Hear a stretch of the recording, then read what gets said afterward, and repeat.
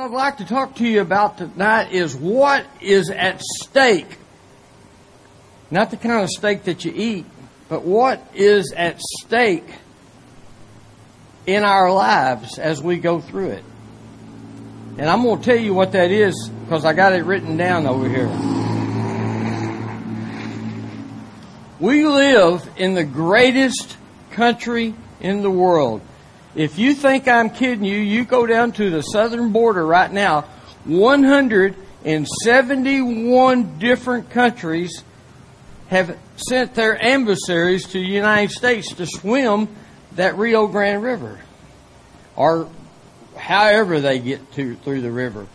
I'm not going to go into telling what it's been called in the past. But here's what I'm going to do. I'm going to tell you that we live in the greatest country in the world.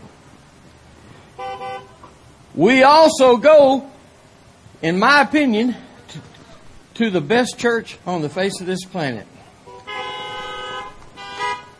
And our pastor wouldn't accept this, but I'm going to tell you right now, we've got the best pastor I have sat under in my entire life. This man cares.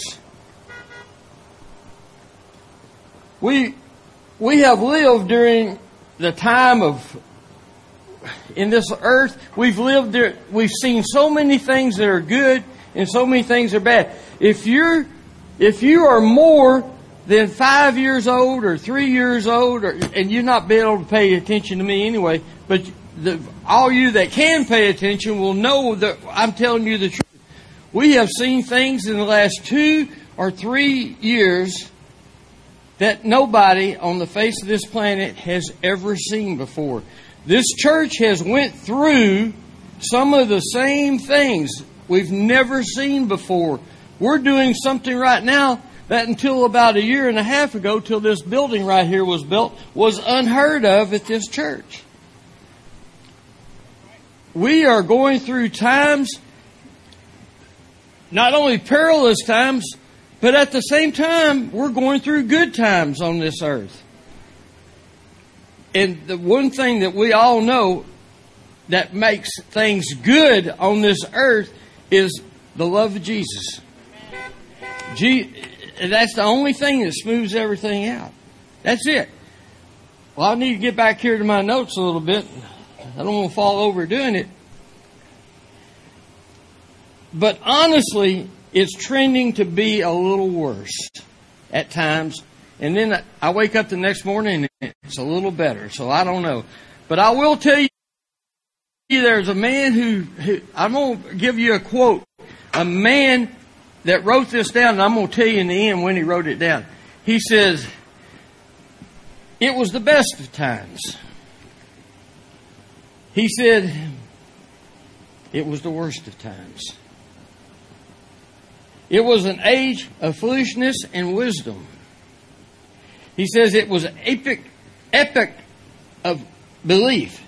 It was an epic of incredulity. Whatever that word is. It was a season of light and a season of darkness. It was a spring of hope and it was the winter of despair. We have seen it all. Every one of us have seen some of those words. And guess what? Those words are as true today as what they were when this was written in 1912. So see, nothing's new, but nothing's old. We are in the middle of what God's plan was for us. His plan. I'm running out of steam real quick here, ain't I? These words were penned in 1912, I said. How much more today is it true? Now, just for a few minutes, I'm going to tell y'all that some of you may not know this, and some of you probably really don't even care. But this past birthday, I turned 70 years old. Oh, yeah, you know about that right down there. I know you know about that. 70 years old. And I can remember riding a school bus, and none of our children will be able to tell these stories. But we had a music teacher and the third grade school teacher that would ride the bus with us because she lived on the same route. as the bus went, so she rode the school bus back and forth just like the kids did. But Mrs. Lance would do something a little different than everybody else would do. All through the 3rd, the 4th, and the 5th grade, I learned how to sing on the way home, "Onward, Christian Soldiers." We sang it all the time. And we sang other songs. But Mrs. Lance would put us in the singing mood. And that whole bus, we knew it by heart. We was there. So, but those people, we're talking about many, many years ago, those people are gone today, and they need somebody to take their place. They need somebody to step up and let God shine in the lives of our children and in the lives of other people. Our own selves need those shining moments in our lives. God put us there to be happy. He didn't put us here to be sad. God put us here to love one another. He put us here to work in our gardens or whatever we do, but to be happy and be happy about it. I mean, to be happy and to be happy about it. Louise and I started coming to this church just prior to COVID-19. This church, the 3 or 4 weeks we came here before it hit, let's just say it hit, I seen things happen out in that congregation that I'd never seen before in a church. I seen love of people that I didn't know. I wanted to get to know some of them. I seen the love of people that was happy at this church. A lot of those people, matter of fact, I believe I can honestly say most of those people still go to church, except 1 or 2 of them might have got married off and moved around somewhere else. I won't mention their names. But happy is what God wants us to be. He wants us to be happy. Oh yeah, you knew I was talking about her, didn't you? Okay, that's right. Those girls will not ever live me down.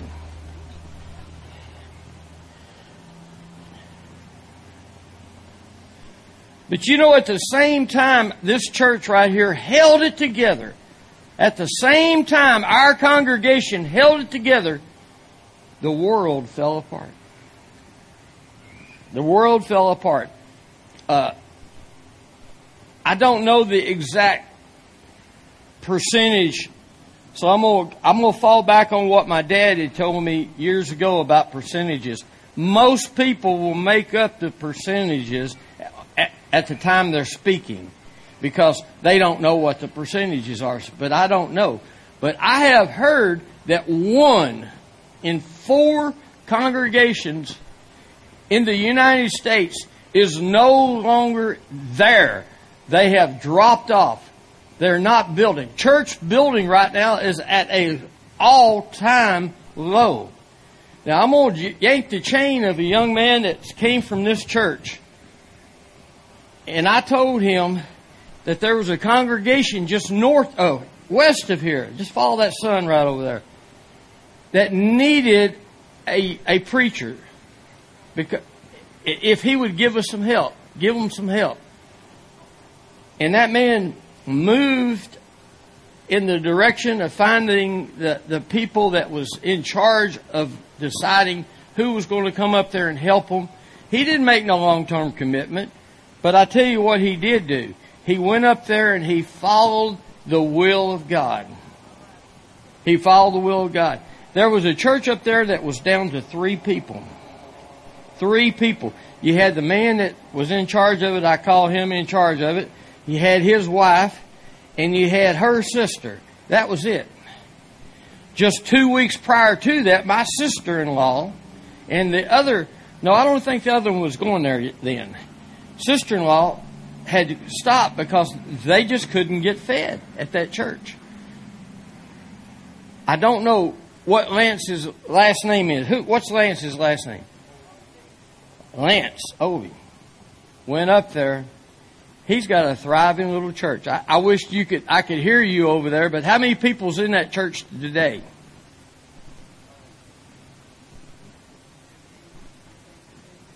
I still couldn't hear him. But 16.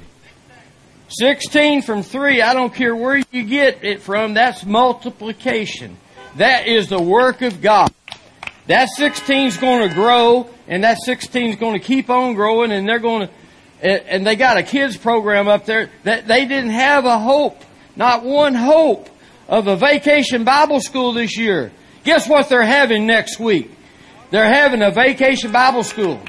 And it's not for 80-year-old people, it's for kids. Because Lance went in there and built a program for young people. Lance has got my undivided love for doing what he's done. It's been a great challenge for all of us to stay as a congregation. We're out here in this beautiful weather right now. I call this Miami weather. Because that's closer to where the pastor is tonight. It's in Miami, isn't he? Not Miami, but you know what I'm saying. It's down that area. He's enjoying this sea breeze. And Pastor, I told him last year that I wanted him to go down there and look around, and where there was a spot there where me and Louise could throw a pallet down, and we'd like to come down there and visit with him for 2 months. He never told me. So I think he didn't want me to come. I don't blame him either.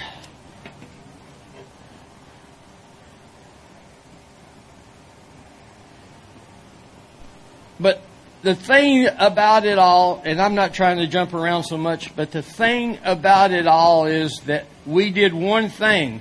We endured. God helped us to endure. Enduring, my wife and I have been married for 51 years. 51 years. Now, I'm going to tell you right now, not so much on my part, but on her part, I guarantee you she's had to endure. She's had to endure. I don't know if the washing machines that woman's wore out. I don't know if the dryers that woman's wore out in 50 years. I used to keep count on it, but from now on, I think I'm just going to, when she says go buy one, I'm going to say, nope. First thing that comes out of your mouth as a husband after 50 years is no. And it always ends up, there'll be a new washing machine coming. Something about that. You can't win. Now, I will get this off my chest. She told me, do not talk about abortion. That's the last thing she wanted me to talk about, so I'm not going to talk about abortion. But for me personally, and for you out there that's listening today, I'm sure glad our Supreme Court talked about it. And it ain't over yet. So anyway, we got my abortion portion of it down for today. Now, the one thing I do know about the surrounding areas, and I'm not going to make any political statements or I'm just going to simply say it like it is. 2 years ago, before the pandemic, and we can blame it on the pandemic if we want to, okay? Because that would be easier than blaming it on Putin or blaming it on the war in the Ukraine. But 2 years ago, there wasn't hardly anybody that I knew personally that was having it, unless they're just normal people that like to get by just a little bit by little bit by little bit. Most people had a pretty good shot at life up to then. And our church wasn't near the financial situation that we can be in. I'm not saying what we're in, because I'm not privileged to that information, and thank God for that, because I'd probably get up here and blab my mouth about it. But I do know that our church does now and always will have a need for financial funds. A lot of people like to call that tithing. A lot of people like to call it offerings. A lot of people like to call it anything. But what I call it is providing from a human standpoint, back to God. It belongs to Him. It belongs to God anyway. I have nothing whatsoever do I have that don't belong to and always have belonged to God. I just a little stingy sometimes, I guess. And so is everybody else. But that doesn't mean that God's not in control. I used to tell everybody, God don't need your money. God's got everything He needs. But I also believed in and do believe in tithing. I do believe in taking care of the needs. And I believe in making sure that our pastors are well taken care of. Because those people in the clergy are the ones who keeps things level for us. They keep us, when we have I'll give you an example of that. I got COVID-19. Y'all don't hate me for that, but I did, okay? And when I got COVID-19, I told the pastor, I said, Pastor, I just found out today that I got COVID-19. I thought he was going to have a hissy fit. I thought he was going to. About 15 minutes later, maybe you was the one who was driving, Stephen. I don't know who it was at the time. But brought me 2 cans of oxygen. Now, what in the world am I going to do with 2 cans of oxygen? Well, I read the instructions and I found out what you could do with 2 cans of oxygen. You can hold it up there and help you breathe through it. And he prayed with me over the phone. He took care of me. The pastor was genuinely concerned about me during my COVID. Well, thank God that I was able to put an end to that COVID after some excruciating pain in my legs and in my back. And I lost my smell. I couldn't eat, that I could tell what I was eating. And the truth about the matter is, our pastor stood beside me. He went with me through this. He didn't get next to me because he was afraid of catching COVID. But he was from a support element. Our pastor, I love him. He's probably watching this and he's going to tell me, quit dwelling on me, boy, telling about God. Well, that's what we're here for. We're here to talk about God. God always makes things better for us. God always provides for us. God heals us. God takes bad and works it for good. Now, let me check my time. Whew! I'm doing good tonight. I'd been already off the stage if my wife would have told me to, you know. The psalmist David. Now, I always know that you should never speak a message without talking a little bit about the Bible anyway. Isn't that right? That's what we're here for. The psalmist David said it so much better and so much more eloquent than I could. And all of you know this, so I'm just going to read a few lines of it. He said in the 23rd Psalm, "The Lord is my shepherd, I shall not want. The Lord is my shepherd, and I shall not want." You know, a good shepherd takes care of his sheep. And by the way, Brother Abels is a good shepherd. He takes care of his sheep. I can vouch for that. He makes me lie down in green pastures. He leadeth me beside the still waters. He restoreth my soul. This psalm has been on my breath. This ain't part of the psalm, by the way. I'm not trying to add to David's psalm, okay? This psalm has been on my breath as long as I can remember in the past. I have known it. My grandmother used to quote it to me. She used to quote all sorts of different things to me, but this is one of them that I really, really remembered so well through the years.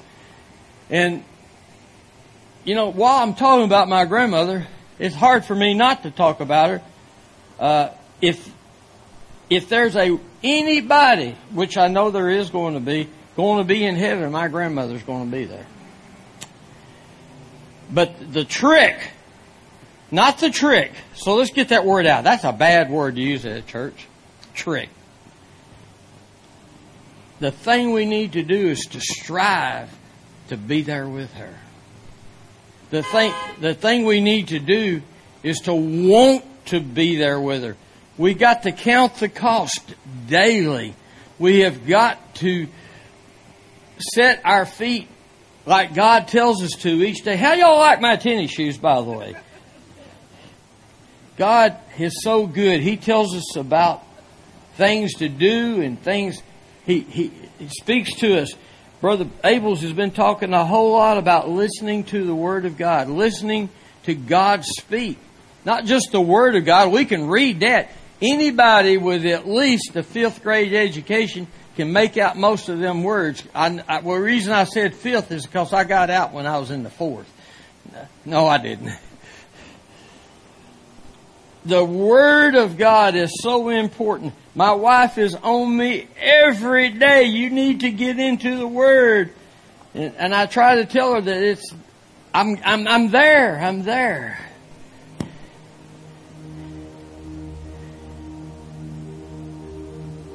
This is something that's going to hurt some of y'all, but I'm going to tell you anyway. There's going to come a time. There's not many of y'all that I'm talking about right now. There's at least 3 out there in the audience that I am talking about. And out there, I can't see who you are. Is somebody trying to play music to make me get off stage? Let me see what time it is. Oh, yeah, we're ready to roll. My generation will be gone one day. We have got to prepare a group to follow along behind us. People like you folks right down there. People like you folks and you folks. Right there is the mother of one of the sweetest children in the world, and she's got 2 others that I know of, Toby and your other daughter. Is that just 3 total? That's what I was thinking. Lord, give me a word about her youngest daughter here recently. And I sure hope it turns out to be right, because the Lord told me that woman's going to be the mother of some of the biggest changes the church has ever seen. Not necessarily bad changes. I'm talking about good changes. Changes in the right direction. And every one of you has got similar stories like that. And in closing, where's Stephen at? Did you want to play? In closing, and I'm not going to close real quick, I just want y'all to know that one of these days we're going to be gone, girls. And we need to have people take our places. Our pastor is already raising the next generation. Where'd he go? That generation left. I've had 70 years now plus to get ready to see my Maker. 70 years. I only had about 4 hours to prepare this. All along the way, I knew that day would come to face my Maker. I knew this. I've known it all along. I'd never looked forward to it, but it seems like I'm starting to look a little bit closer forward to it than what I probably should. I know that God's coming back. He's coming to pick up His elect. The rapture could happen between now and the time I go home, for all I know, and for all you know. Even if there is a rapture, some people say there's not going to be. I believe there will be, because the Bible says it. Not exactly, but it says it.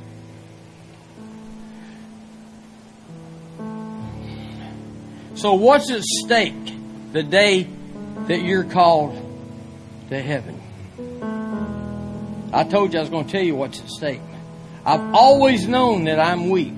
I've always known that inside of me was a scoundrel that wore tennis shoes. What's wrong with that? Not a thing. I've always known that God's loved me. I've always known that Jesus Christ is my Lord. And I've always known that He loves me more and more. Because if He didn't, I would have backslidden down a razor blade, okay? Woo! I would have backslidden down.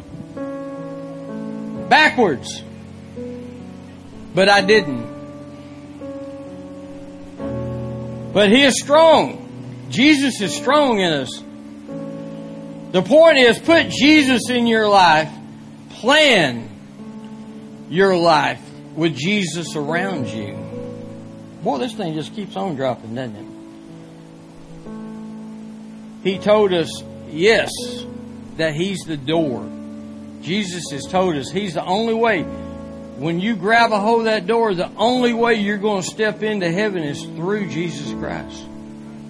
No other way. There's no other way. I've heard of Buddha. I've heard of Chimchak-Chi and all them other stuff. I thought they was speaking in tongues when they said that, but they weren't. And He told us one thing that is at stake. And that is that we have to keep our hearts in a condition to accept the grace of God. We have got to stay humble before God. We've got to walk softly into the night. We have got to understand that He loves us and He'll do anything for us. God and Jesus Christ our Savior made us a promise. I understand that there was well over 7,000 promises that was made in the New Testament. But here's one of them that He made us. And I'm standing on it. I'm standing on this promise. He said, I go away to prepare a place for you. If it was not so, He said, I wouldn't go through the trouble to tell you. He says, we are going to be together one day at the head of the Father's table. I don't know how He's going to put all billion of us around that table, but we're going to find out. We're going to find out. We're going to do our best to be there. It's so good to see you two together here tonight, okay? And you two, what happened to all you people over there? Bobby, good to see you tonight. Would y'all all please join with me and stand, and I'm going to close in prayer. I hope I did my duty here tonight. Heavenly Father, we thank You for the opportunity to come and be with You tonight, with You and Your children. We ask You, Lord, that You keep our thoughts only on kingdom-minded things. We ask You, Lord, for us to always bow down to Your plan. We ask You, Lord, to help us keep our feet straight and keep our hearts alive for You. In Jesus' wonderful name, I ask and I pray. Amen.